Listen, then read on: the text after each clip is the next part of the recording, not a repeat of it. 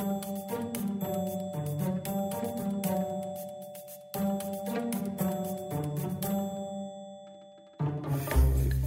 but now I'm curious. Yeah, how long have we been recording? 1 hour 40 minutes. Oh dear. Happy mini. It's a mini-sode. We should just call them Friday Mysteries or something. I'm up for that. Yeah, maybe we should do that.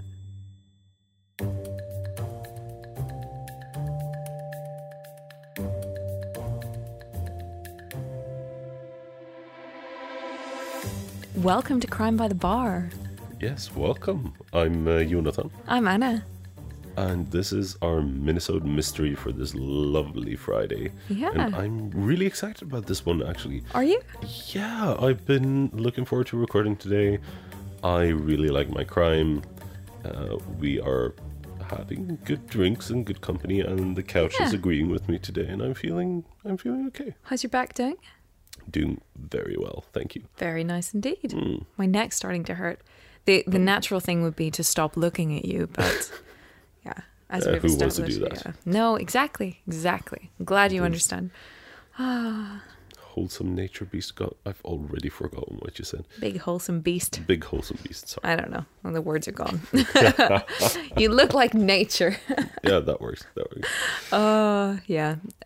But oh dear. Words in a face. And mysteries. And mysteries. You like your crime. You're excited. I do. Hey. Yeah. How about you? Yeah. You know what? I think this is going to be a good one. No. And coming off the gory Russians, this should be all right. Yeah, the Russians were heavy. We should probably do a tame Russian one so it's clear that we don't think all Russians are capable of awful gory things. Yeah, that works for me. It wasn't easy to find Russian research full stop, like let alone trying to find one that is less I don't know. True. I am living with a Russian speaker, so I should probably utilize that. And Can you pick a couple out and put them in envelopes? envelopes? Well, As in because I picking don't have a random- Russian speaker. Oh, right. Oh, Well, yeah. I could ask my brother. I don't know. Who do you think is worse this week? I don't know. I would not have thought that I was worse, because I am pretty... It's nice, it's calm, it's kind of pretty. Oh, really? Yeah. Mine's Trevelini, but I don't mind. Oh, you go ahead. I go first? Go first. Yeah. Okay. I have a lot of notes this time. Yay. Official paper. Official papers.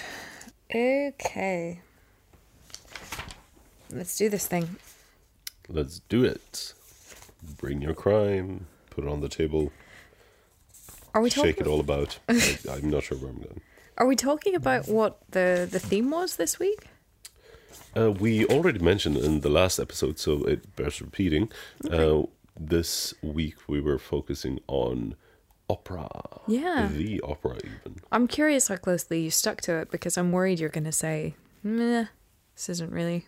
I very quickly found a crime that I really liked. Definitely on topic from the start, but it's not too close. I'm guessing that you might be closer to the heart of the matter. Okay, well, that's cool. Have you heard of Ambrose Small? I don't think so. Okay, that's good, because I'm guessing any Canadians will have. Ambrose J. Small was born on the 11th of January 1863. My crime is set in Toronto in 1919. Ambrose, when he's 17, his parents moved to Toronto. His dad starts running the Grand Hotel in Toronto, and I think he owns it in the end. But Ambrose starts working across the street at the Grand Opera House, and he's just ripping tickets and running the bar and, you know, taking people to their seats. And he also does under-the-table bets for race horses. I don't know. Opera? Yeah, I know. What the hell? That's a bit... okay, whatever works. Isn't that a bit random? But anyway, so yeah, he's taking these dodgy bets, and he actually does pretty well out of all this. he quite quickly becomes known as being very good at this, and he's a shrewd businessman. He ends up becoming the treasurer of the Grand Opera House, but he gets into a fight with the owner, so then he leaves for the Toronto Opera House, which isn't really a proper opera house. It does vaudeville performances, which is like grouped stuff. I mean, vaudeville can be, it has its place in the art as well. But no. It's not really the it was same. just an awe, not for the vaudeville, just for the not really an opera house thing. But that is understandable. It's different. Yeah. He ended up getting a bit of a reputation as a gambler, but he did manage to work his way into management. And by the time he was in his 30s, he was the chairman of the Canadian Theatrical Managers Association. And he starts buying up theatres all across Ontario and starts building up his personal wealth. By this point, he is also gaining a reputation, not only as a gambler, but as someone who is into money and ladies. And he is now working from an office at the Grand Opera House. And he has a secret room there, which has separate entrance, secret separate entrance. It has a bar, paintings of nude women, and it has a bed. And no windows. I do kind of love those things, because when I hear this, I immediately think of like when this was brought to light. It might have just been a boring I don't know, police raid or something, but like I kind of want to imagine that no, he set all this up, then whatever will happen happened. And then like a couple of years later, there was some change in ownership, and someone just discovers this. And yeah, that's way more interesting. I wonder who discovered it. I didn't find any reference about who discovered the room, but it was also used as an entrance for people paying gambling debts or other illegitimate, involved in other illegitimate dealings that didn't want to use the front door of the place. So combination, boudoir and office reception. I don't know whether there's like a corridor that has the separate entrance that leads into it, and then there's a separate room off the corridor, or what the story is. It just says hidden room and separate entrance. But it all does seem to be connected. Like you can definitely get into the room from the outside and also get into the room from the office. Whether you have to walk through and go, haha, nice silky sheets. What are you up to here? Apparently he was very fond of chorus girls and brought them in, and he fed them chocolate, and I don't know why that detail is in there, but I mean, that's how babies happen. You feed them chocolate, and that's how babies happen. You meet a chorus girl and you feed her chocolate, and she gets big and round, and then all of a sudden a baby pops out. Takes about 9 months. True. That's right. That's what they taught us in religious school. You can't eat chocolate faster than that, because then you'll just get stomach pains. So that's true. I'm glad we know about these things. This may be why I have no babies attributed to me in the DNA system. Because of chocolate? Or? Because I don't fully understand how the chocolate eating process, baby making works. But anyway, so despite being quite happy with his mystery boudoir and all the money he's making and everything else, he decides to get married, and why not keep it in the family? So it's okay. It's not blood related. No. Okay, I was going to say I could list a couple of reasons, but shh, it's my story. We're doing it my way. Sorry. He ends up getting married to the daughter of his stepmother. Oh, okay. Which is actually, I mean, it's a bit cruel intention-y, but it's all right. Yeah. I mean, it's not anything bad with it. Like when you're talking these things, what is a classic bad scenario is when there is, such an obvious, I know power dynamic is the wrong word, but if you're talking either like an age gap or someone in the trust of someone, but like, that doesn't really matter. No, they were roughly the same age. I actually don't have her age, but there was enough that pointed to them being about the same age. So I think it's fine. And I don't know that much about his parents and everything else. So I'm not sure if he'd known her from a young age either, but it seemed sort of fine. I don't think they were that closely related, because he came from a Protestant family and she came from a Catholic family, and I mean it didn't cause any issues, but you'd think if they were super close and everything else, then yeah, I don't know. It sort of made it more okay. Okay. Anyway, they're not related. It's probably fine.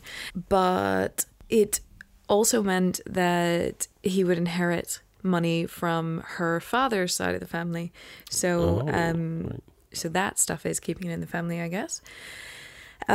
He definitely was having affairs whenever he was married, and there's some really mixed reports on the wife. The wife is called Teresa, and by all accounts, she was really like the epitome of a good Catholic woman. You know, she's very religious. She's involved with charity work. She was also a really shrewd businesswoman, supposedly. Okay. Like, she seemed like a pretty good match. And even though he's going out and having affairs, she apparently knew about it and seemed to be that she was okay with it, or at least, you know, tolerated it. Yeah. And I don't know how that goes with her being of high moral upstanding and then going, it's grand. Who cares? It's 1919. I can be a modern woman and have my husband go out and bang other people. And yeah, I don't know. Anyway, Ambrose's closest friend is actually his secretary, who he pays really badly, actually. So put it this way. When Ambrose was working in his first job in the theatre back in the day, he was earning about a quarter of what this experienced guy is earning now, 20 years later. So doing his books. So That's kind of bad. yeah, and considering he's one of the wealthiest guys in Toronto, it's sort of like, dude, a little bit stingy. And the guy knew about his secret room and all the drama that's happening, so you'd think... Well, yeah, those who keep the books always know. Yeah. Oh, I totally believe that, though. Like, the executive assistants, the secretaries, they are the ones that, yeah, they hold the power, they hold the knowledge. Oh, yes. They hold the appointment calendar. The appointment calendar? You know what I mean. So, yeah, that's his secretary, John Doherty. But by the end of 1919, Ambrose has built up pretty impressive property portfolio. Like he's bought up loads of different opera houses and theaters all across Ontario, but also multiple within Toronto. And by the 1st of December, he's closed a deal to sell almost all of them. And he sells them for 1.7 million. In 1919, he sells them for 1.7 million. That's insane. Yeah, Yep. I started Yep. looking up how much that is in today's money, and okay, the Canadian dollar to the US dollar is like $1 Canadian to about 75 US cents. But if you're looking up the comparative amount it's worth these days, like in terms of buying power, you're talking about 100 times as much. Yeah. If you're talking about literal, then it's 10 or 15 times, but it's crazy amounts of money. Anyway, he has a zillion squid. Squid. All the squid you could want. Calamari for life. Doesn't have any aioli, but you know, what can you do? I don't know. What do I like with it? I like aioli with calamari. Okay. Oh, you don't eat calamari. I don't. Yeah, so 1st of December, he closes this deal and deposits a check at the Toronto Dominion Bank, TD. TD, hi Canadians, I had an account with TD. Yeah, deposits a check for 1 million into his personal account. And like, it's big enough selling it for 1.7, but like $1 million Canadian dollars into your personal account in 1919. Anyway, so sorry, I'll stop getting carried away. He really just walks into the bank and deposits it, and later on the clerk describes it as he was in a really cheery mood, and No wonder. yeah, strange that. And I reached for the deposit slip and gasped when I saw the amount in the check, as you would. Yeah. But yeah. So that was the 1st of December.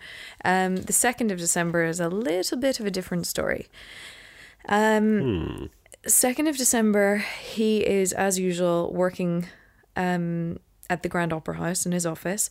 By the way, this is on Adelaide Street West, if there's any Canadian listeners out there going, oh, is it that? Yes, it is that one, on Adelaide Street West.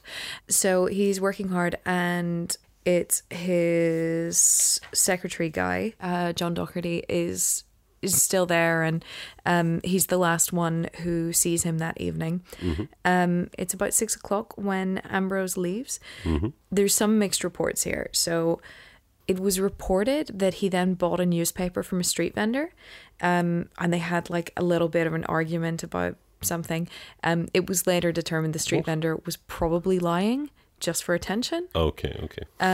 But yeah, so the last confirmed sighting is 6 o'clock as he leaves the office when John Docherty sees him go.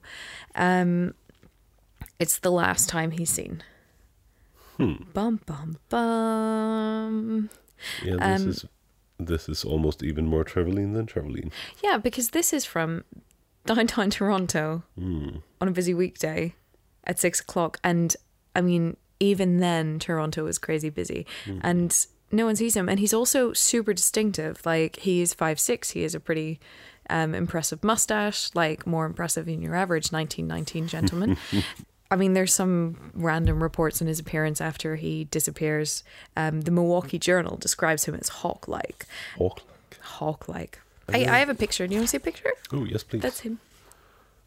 I do not see the hawk, but that is an impressive mustache. Yes. Isn't it an impressive mustache? I don't know. I can see the hawk, but I think I'm quite easily influenced on this. Plus, I've read Hawk Life like about 6 times. So, I thought you were talking about the novel series Hawk Life. So he was last seen wearing a dark tweed suit and a dark overcoat with a velvet collar, which makes me all excited, and a soft felt hat. Yeah. The photo I showed you is like a little bit old. Like, it wasn't taken the week of his disappearance or anything like that. Not. So 2nd of December, 6 o'clock is the last time anyone saw him. Any idea how long it took his wife to report him missing? Oh, it's this thing. So with her knowing all about this stuff, I'm going to say 3 weeks. That's a pretty good guess. 2 weeks. Okay. She said that she thought he was out enjoying himself. The end. Yeah, I mean, if you have that special room built, that's not an unfair assumption. Yeah, but there were other weird things, like John Docherty disappears off and takes another job somewhere almost immediately. Okay. Which, you know, tad suspicious. Mrs. Small, Teresa Small, basically said that she thought he was out enjoying his money with one of his other lady friends. That's what she told the police, and she offered a $500 reward. And the police were a little bit like, seriously, Teresa, seriously, Mrs. Small, maybe you want to offer a bit more. Do you actually want to see him again? So I mean, she's not paying a ransom to anyone. Well, that's the thing. At this point, it's like, maybe it's a kidnapping, and the police are like, maybe you should up the amount. So they ended up, whenever no one contacted with a ransom note, she ended up upping it to $50,000, which was the highest at the time ever. That's a big leap. Yeah, but again, no one contacted them to say, yo, we have your husband. So yeah, the police didn't have any kind of a head start because of the late reporting. And John Docherty had already disappeared off to Montreal, which even now it's a pain driving from Toronto to Montreal. It's like, but seriously, I can only imagine how irritating it would have been back then. But what is it now? 4 hours? Something like that?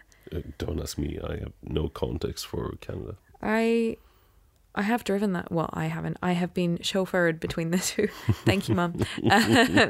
But I have been driven between Montreal and Toronto before. But I can't remember how far it is. And I also, all car journeys kind of merge in my mind, so I could be merging Ottawa to Toronto instead of Montreal. But I have done it. But it's not a bad car journey, but it takes freaking ages. So yeah, John had moved off to Montreal, taken another job, moved into a boarding house, and pretty much had done all of this as soon as Ambrose had disappeared, which is a bit bloody suspicious. Yeah. Yeah. It's so the police are really like trying to find out what the deal is there. They eventually it's almost a year later, so it's November of 1920 when they find John Docherty working under a false name. Oh. By this stage in Oregon in the US. Huh. And because he fled again when the story started kicking off. Oh. Yeah, so once it started getting international attention, he decided to move from Canada to the US, but he was recognized from a photo, and the police tracked him down and essentially brought him back to Toronto. And I don't understand how and why this happened. I assume they had some sort of a clue, and it wasn't like he went, oh, you found me in Oregon, so tell you what, let's go to my sister's house in Toronto and I'll show you all the shit I stole. Because that's essentially what happened. Yeah. Okay, then. He stole $150,000 worth of bonds. Huh. He'd accessed the safe twice on the day of Ambrose's disappearance, like the personal vault, twice on the day of the disappearance, and had taken It's right on the day as well. Yeah, but again, how do they know it was on the day? He must have told them, which is super weird. But yeah, he took $150,000 worth of bonds on the day of the disappearance in 2 trips, well, 2 visits to the vault. Well, open and shuts. Yeah. But it seemed like he hadn't touched them, and he'd left them at his sister's place in Toronto. The police were really pushing him, but they couldn't get anything beyond that. The guy was sentenced to 6 years for larceny. But despite police trying everything from threatening him to offering him a more lenient sentence for the larceny, they were never able to charge him on anything to do with the disappearance. Okay. Yeah. So that was mysterious thing number 1. Oh, okay. Okay, this isn't really mysterious. This is just weird. By 1922, Toronto police were kind of struggling to find any leads. So they decided to contact some other people who might be able to give them insight. So naturally, they contacted a clairvoyant. Oh, of course. And Sir Arthur Conan Doyle. What? Yes. As in... Wait, what? Hound of the Baskervilles, Lost World, Jurassic... sorry, not Jurassic Park. Sorry. To be fair, like... Yes, the classics in this era. But no, like Sherlock Holmes, like Sir Arthur Conan Doyle, they actually contacted him and went, yo... Jurassic Park.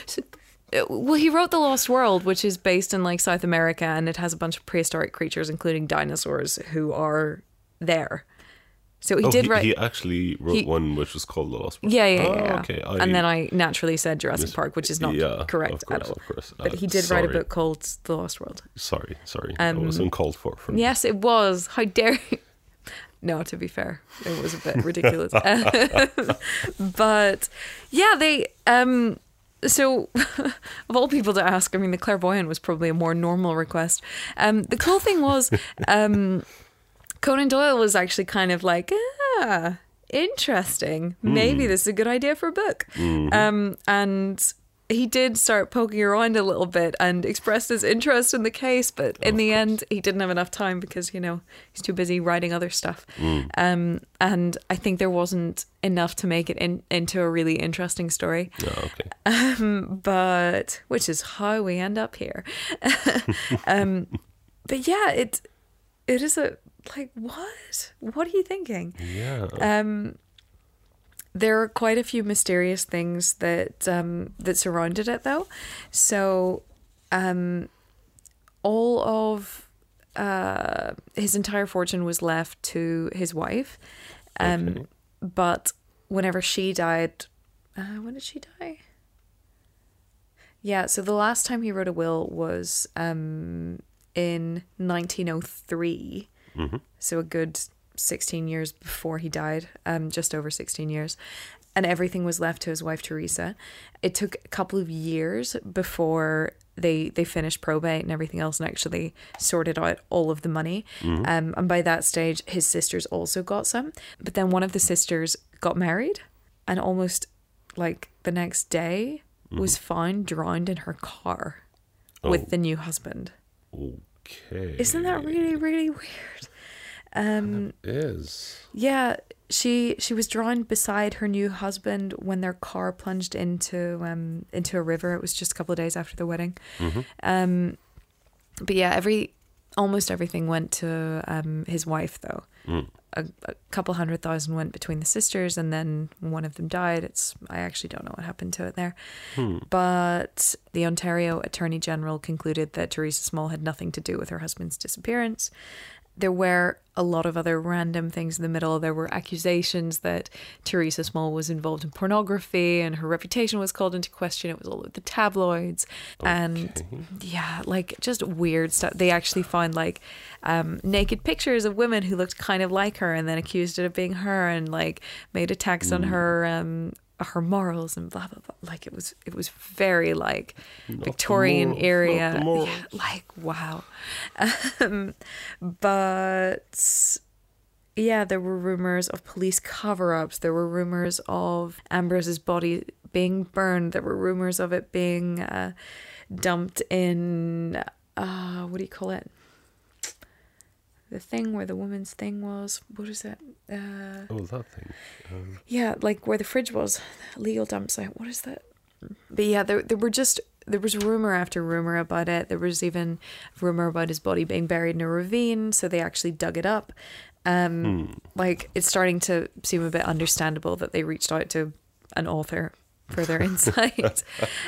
Then there was also an accusation that Teresa had paid an assassin to kill her husband, and shortly after her death, a confession came out that she'd supposedly signed just before she died, but it was determined to be total nonsense and a forgery and everything else. Yeah. However, there does seem to be pretty strong evidence of a police cover-up, and yeah, on which part of it though? Well, we don't really know. We just know there's something a bit dodgy going on, and the police records don't make a lot of sense. Apparently, there was evidence that she was present at the crime scene, or at the crime, and I was gonna say, we don't have a crime scene, do we? Yeah, well, we think she was present near the office at the time of the disappearance. Okay.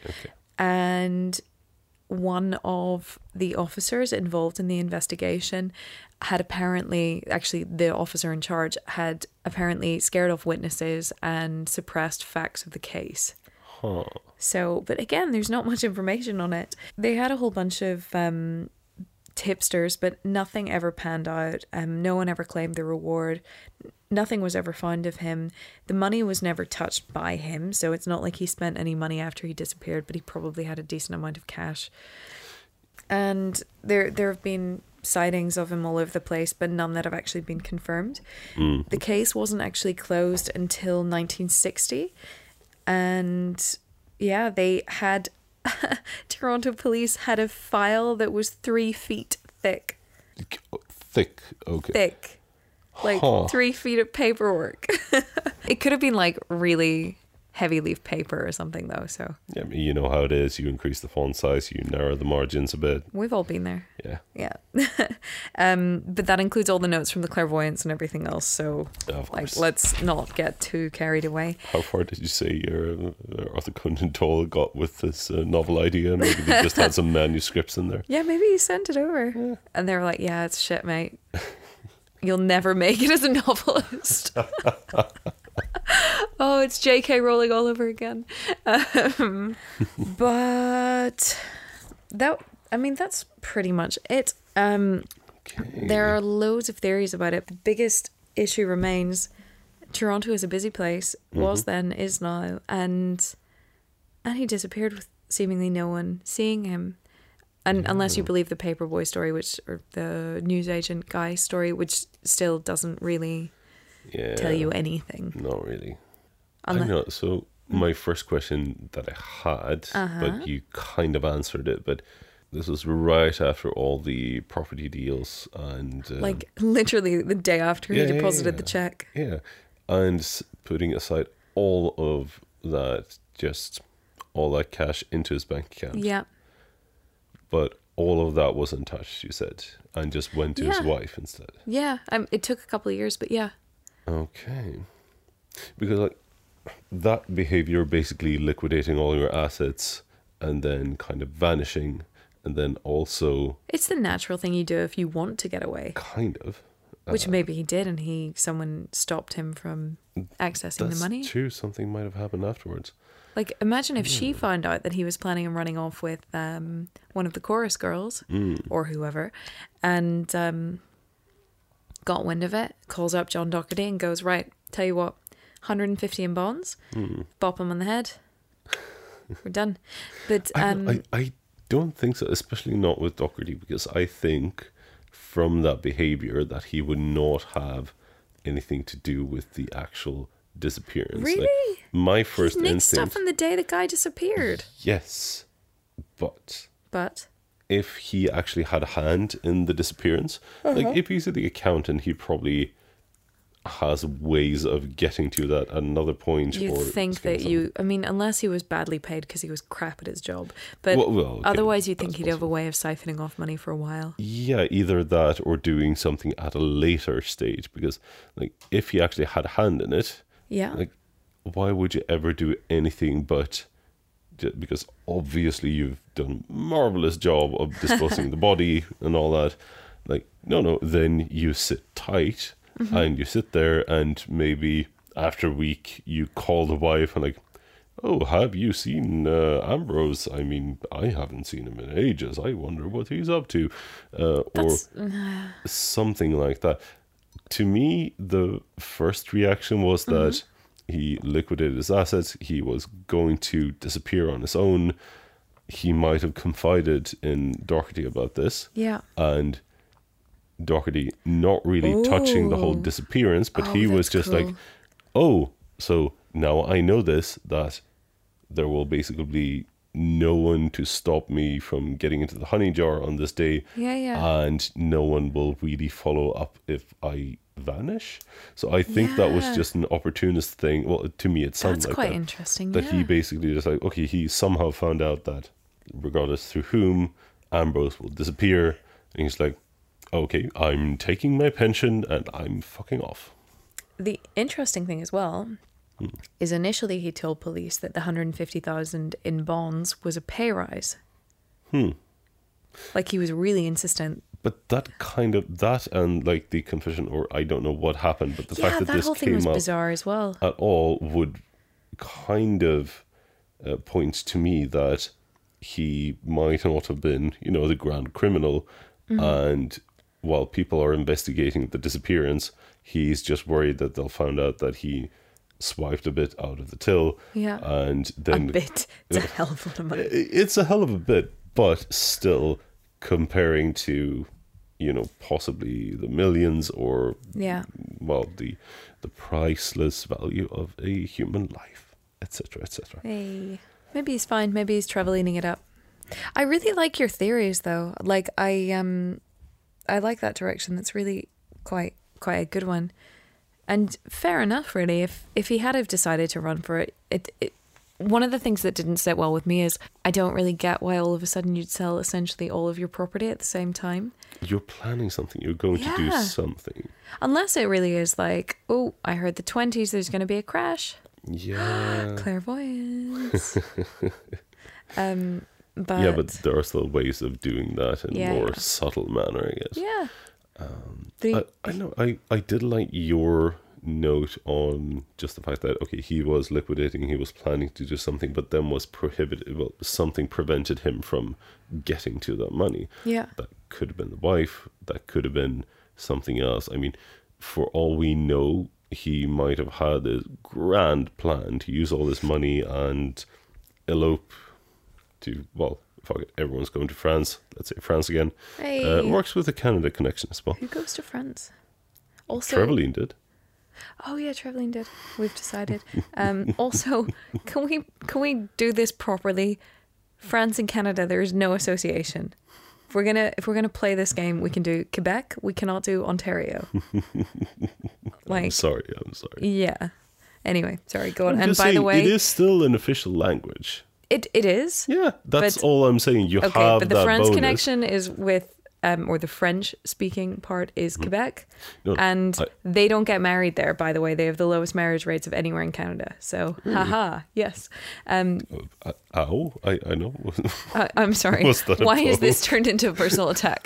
I don't know. But I'm just saying your theory is flawed. He wouldn't be running off with some mistress from Quebec because they wouldn't be eloping then. Probably, it's unlikely. Yeah, you never know. Yeah, no. I'm all I'm saying. That's my is, big issue with this. All I'm saying is that everyone who's disappearing and turning into an international spy will, of course, first always go through France. Yeah. And I was just saying, bilingual country, then you have an edge. It's not a bilingual country. It is not a Okay. bilingual country. There are A two country in which one of the official languages is the same as another country you might be going to. No. Well, it is an official Right, language, isn't it? you go off. Yeah, but you go off to Toronto and see how many people will speak French at you. I'm not saying that everyone is going to speak No, French. hardly Liam. anyone speaks I know- French I know, in Toronto. I know I made a mistake earlier. I'm just You're saying that frustrating me. compare with, I don't know, USA. I do think there are more French-speaking people in Canada. I don't think that's true. Aside from anything else, population. You are way more informed on I'm also both very- those countries than I am. I so am that's irrationally irritated by this. fine. I noticed. Yeah. I need to calm down. Never. I'll stand by that. I've said that. And if you say never, then never is never. Never is So never. I'm standing by that. No, I like your theories though. As much as I dislike the detail. Yeah, I don't know. Maybe he's not even dead. It's possible. Yeah. I kind of assume he is. I mean, Yeah. if he's still around now, he's awfully old. Well, that's true. That's true. Some time has passed. No, that was, sorry, I got sidetracked. Like, if he was going to elope or disappear or anything, I was going to say, I like your theory of someone preventing him from getting to the money. But, I mean, in these cases, it could also just be complete blind dumb luck that he Yeah. had this grand plan in place. Yeah. And as he was going to enact it, like, he managed to sneak off, then it was going somewhere, then maybe he got in an accident, maybe he was mugged and shot and dumped somewhere, or Yeah. something just got in the way of the grand scheme of things.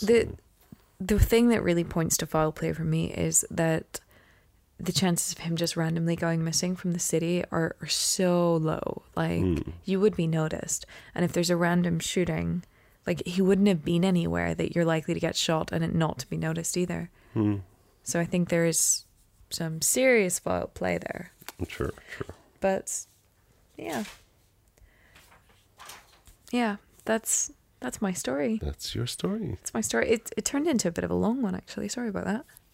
Well, I really liked your crime. Thank you. I'm As in, excited. if it was a crime, like, it is Yeah. the epitome of mystery. It's not necessarily an unsolved crime. Yeah. It's a mystery. It's a Minnesota mystery. Mm-hmm. It fits the criteria. On the mystery part, at least. Yeah. We'll Yeah, see not how on the many- Minnesota bit. I have a question for you. Mm-hmm.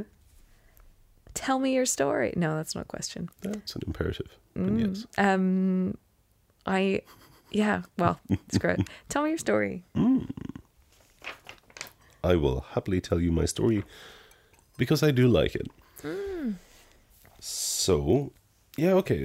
On the broader strokes, as we discussed at the start of the episode, mine is slightly less opera related than yours, but your lead up kind of, I had forgotten that because I was enthralled by your storytelling, but I was kind of expecting something along the lines of like a full on, we're talking like on the stage as they're performing, there's a murder, no one I knows what thought you would happens and have stuff something like like that. that. Yeah, I was going to aim for it, But it's really difficult to find, right? to be honest, I don't know, because like the very first search I did brought me my current crime. Oh, you found the one. I kind of did. I really like it. It was tricky to find that much details and many varying sources on this one. Okay. mostly because, and for once, this is not a Google Translate issue. Okay. It's more a Bollywood issue, actually, because my crime takes place in India. Yeah? And my crime was also, there was a fictionalized Was there a adaptation. Bollywood? There was a movie made around this. Amazing. I a haven't movie. seen anything Bollywood in ages. It's been a while for me as well, and I definitely haven't seen this one. So Okay. I'm torn though, because I really like the story of the crime as it is, and if you're making a movie and like forcing dramatization on mysterious bits, I'm not sure how this would work. But I will tell you the crime, and you can evaluate for yourself. Okay. So. My crime relates to the Royal Opera House in Mumbai. Hey. Yes, I've never been myself, I have not either. but it's a big thing as far as I understand it. Okay. So, we are talking about the tale of a man only known as Mon Singh or Mohan Singh. On the 17th of March in 1987, Okay. This is a while ago. it's a while ago, but still, I was alive then, so that's fine. It's 31 years ago. Yeah. Yeah. Oh, goodness. Counting. I was not prepared for counting. We don't have to count. You ignore can me. cut that bit out. No one needs to know. So, yeah, 17th of March, 1987. Singh placed a classified ad in a large daily newspaper. Dude, you know that's St. Patrick's Day. St. No. Patrick's Day, 31 years ago. Yeah. Oh, I didn't even make the connection.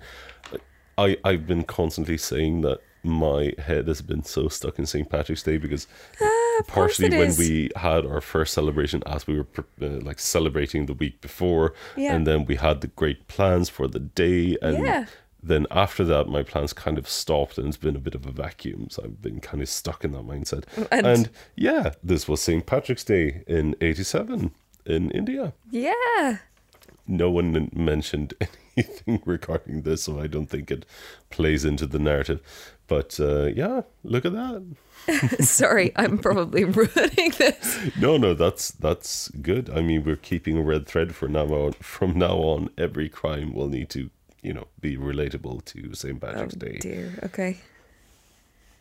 in Yeah. some way. Who knows? Yeah. But so Singh placed a classified ad in one of the larger daily newspapers, where he put it as a job posting looking for candidates for security and intelligence officers. Ooh. So there were a lot of applicants, and they were all to report to a room at the Taj Mahal Palace and Tower. Yes. As in the Taj Mahal. As in, no, there is like a hotel combo thing Oh. vicinity, not the actual Tomb. tomb slash. It is a wonder, isn't it? Modern Wonder, maybe? Oh, okay, maybe. Not the tomb, at least. Okay. And yeah, he had rented like a temporary office at the Mittal Towers nearby to do like interviews with candidates. So he interviewed a lot of people, went through this, and on the 19th of March, so 2 days later, hangover is done and you're ready to tackle the rest of the week. I'm familiar with that one. Yeah. He had picked 28 candidates. That's a lot of candidates. That's not even a long list. That's like a can't make up my mind list. They were all selected from a longer list, at least, and they were told to gather near the Gateway of India. Oh the next day. dear. Why do I think something bad is going to happen? Well, that's probably empirical data whenever I'm talking about things in weird ways, but this is not as bad. So they gathered. They were all handed out identity cards with fake government insignia. Okay. And they all got on a bus that Singh had hired for the occasion. And on the bus, the candidates were briefed on what was supposed to be a mock raid as a part of the application process. Basically. Oh, no, I'm getting excited. So what they did was they drove to the Royal Opera House, in this complex, I guess, for the Opera House, Yeah. was one of the most famous branches of the Trivandrum Bimji Saveri jewelers. Okay. In there. Sorry for that, by the way, but yes. Let's call them the TBZ. TBZ. So they had a branch, a jewelry store there, one of their biggest or most fancy ones, basically. It's an opera house. You need the jewelry there. Yeah, of course. You know what an opera length necklace is? Opera length. So you have different lengths of necklaces. You have princess, which I think is 16 inches. Opera is super long. I think it's 22 inches. Is it always the length of necklace and Yes. not a comparative thing, like if you have a really thick neck? It should really be. There is an appropriate way for it to hang, but technically no, it's by the length of the chain. Okay. But yeah, opera is the really long one. Fair enough. So, or was I? Yes. Sorry. The TBZ jewelers, TBZ. or TBZ. We were talking Canada. I was inspired. India does British English for sure. TBZ. True. It makes more sense. But once they got there, the organizer Singh, he walked into the jewelers, walked up to the owner, Pratap Bhai Savari, and introduced himself as Research and Analysis Wing Officer Mon Singh of the CBI, which is the Central Bureau of Investigation. And he produced a search warrant for the jewelers. Okay. So apparently, I've seen some sources reference this, haven't confirmed fully because it's tricky with these things, but apparently the CBI were known for, well, I mean, they were very rough on like doing raids, and people in general felt it best to, respect them and be nice if we're These guys talking that aren't way. messing around. Not really. Okay. That's the impression I got, at least.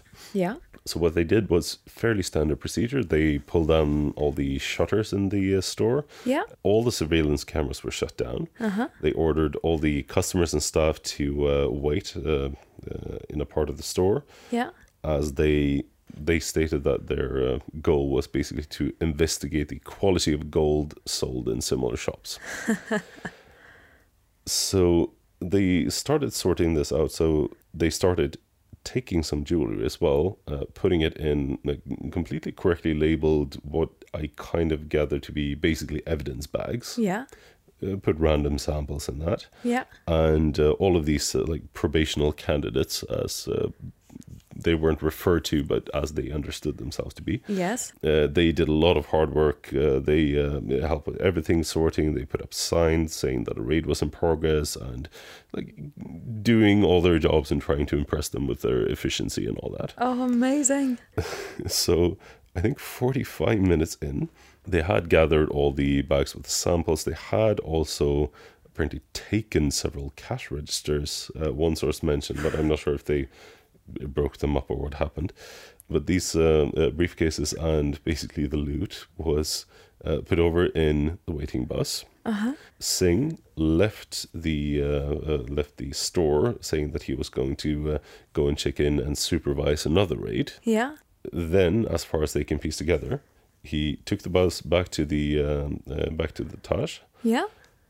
There he had the bellboy ring a taxi. The taxi dropped him off somewhere around a place called Ville Parle, something like that. They drove a bit and he was dropped up just random place, basically. Okay. And no one ever saw him after that. And what happened to the people in their job interview? They hung around course. and, tried to keep control of the situation. Yeah, be you need to nice. prove you've got this. After a while, when Singh amazing. never returned, they got a bit confused. And in the end, the manager of the store called the police. Of course. And there was a very confused exchange. I bet. And they that's tried to sort this amazing. out. And yeah, in the end, he got away with, I think it was 44,000 euros. Which isn't that much, actually. It isn't a huge thing, but yet again, it was It's a hell of a lot of back as hassle. well. And also in India, it's It's, it goes a lot further, but still. yeah. And to be completely fair, I'm saying euros here. that wasn't really a thing then. I just did today's conversion rate of the sum of the rupees back then. Yeah, but still.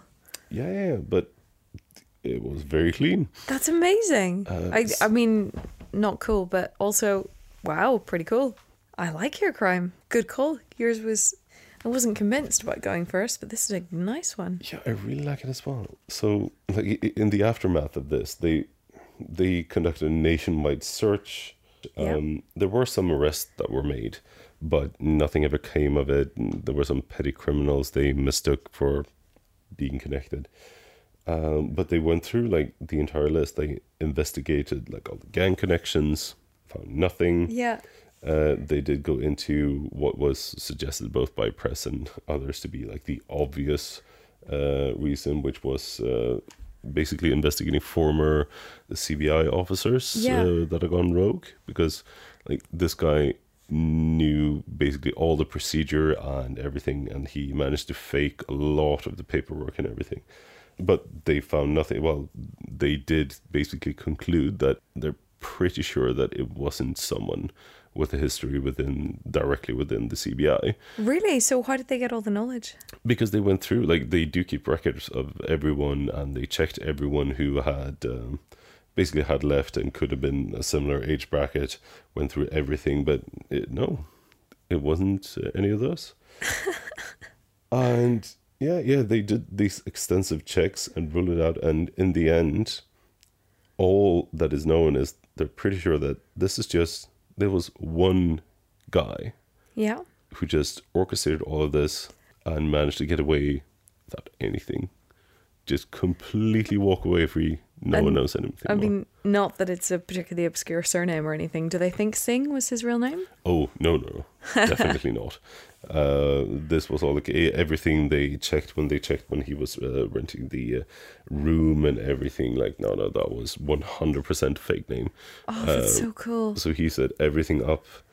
The only thing that looks like it didn't go to plan with this was it looks like he initially like invited people, was planning to have the interviews for the candidates at his hotel room as well. Yeah. But they were not too happy with that, so he was forced to rent the office as well. Which is really not the most convenient thing to do, especially not last minute. But still. But he sorted it in some way. Yeah, good job, mate. Yeah. And yeah, like this is really short, but it is kind of beautiful, and like I love a good heist, and just this, like, you're fooling everyone. Yeah. And just then getting away with it, like, this is impressive. It is. But also, like, okay, yeah, money might go further over there, but the class divide is massive, and you're not going to make a dent in anything. No. Past a certain level, with 40k. So here's my theory, my far out theory with nothing that I can base it on. Bring it. I want to see it. I think he had a loved one that needed some kind of medical attention, and he stole all he needed to cover the medical bills. Oh, and that's it. That's kind of pretty, isn't it? Yeah. And he also taught those people how to do a really good job interview and how not to be tricked. Apparently. Yeah. I mean, from all the witness statements, they did a good job because everyone believed it was fucking real. So good job, guys. Yeah.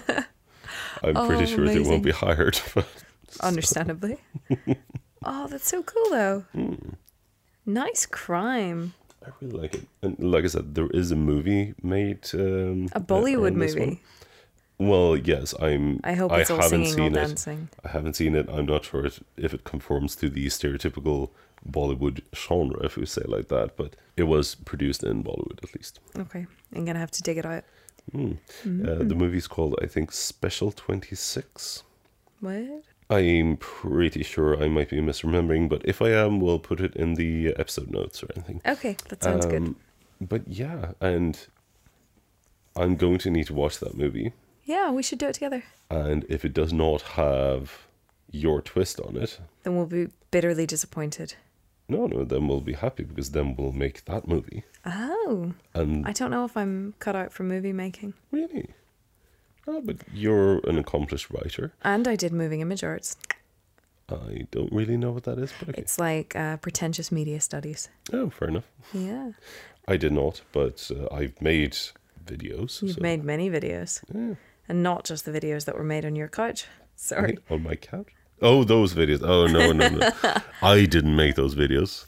And but there's a legacy on that boat. I almost said, unfortunately, I'm not sure why I said that. Because then you would have had some success in the Czech film industry. And if you can follow in Svankmeyer's footsteps, then that's always an amazing skill. Obviously. Yeah, fair enough. I don't know. But yeah, that is my crime. Short and not necessarily sweet, but impressive at least. We've ended on an upper. Sweet with your angle, though. That's a sweet angle. I think I'm quite happy. They sorted the medical bills. They got to live happily ever after. Yeah. And then in the sequel, something bad will happen and Singh will be pulled back into the job again for one last job. Oh, no, here's what it is. Here's what happens in the sequel. He goes into a job interview and the person interviewing him is one of the ones that he interviewed for the job. Oh. And they blackmail him to do a heist. That's good. For poor motives. And he says, "You were the only one in the bunch I wouldn't have hired." That's the closing line. Right before the massive explosion as he walks away from it. Yeah, that's good. God, we'll have an entire series here. Yeah. It's brilliant. Wow. Copyright Anna from Crime by the Bar. That'll do. That's us for this week then. I think so. Happy weekend, dear listeners. Oh yeah, you are going to have a splendid weekend. We can feel it in our bones. We can feel like the entire universe is aligning for us to just round this off, give you a nice goodbye. The fire just died out, so we don't need to worry about that. And you're going to have a great weekend. Mm-hmm. And we'll see you again on Tuesday. We'll see you on Tuesday. In the meantime, tweet us, tell us your theories, send us an email if you're feeling really chatty. And remember the competition. Oh yeah, see if you can find the first cut. We'll send you a box of junk. As usual, it's Crime by the Bar on Twitter or crimebythebar@gmail.com. Mm-hmm. And if you want to check out our website, just go to crimebythebar.com. Yeah, good call. Good night, everyone. Good night and farewell. Bye.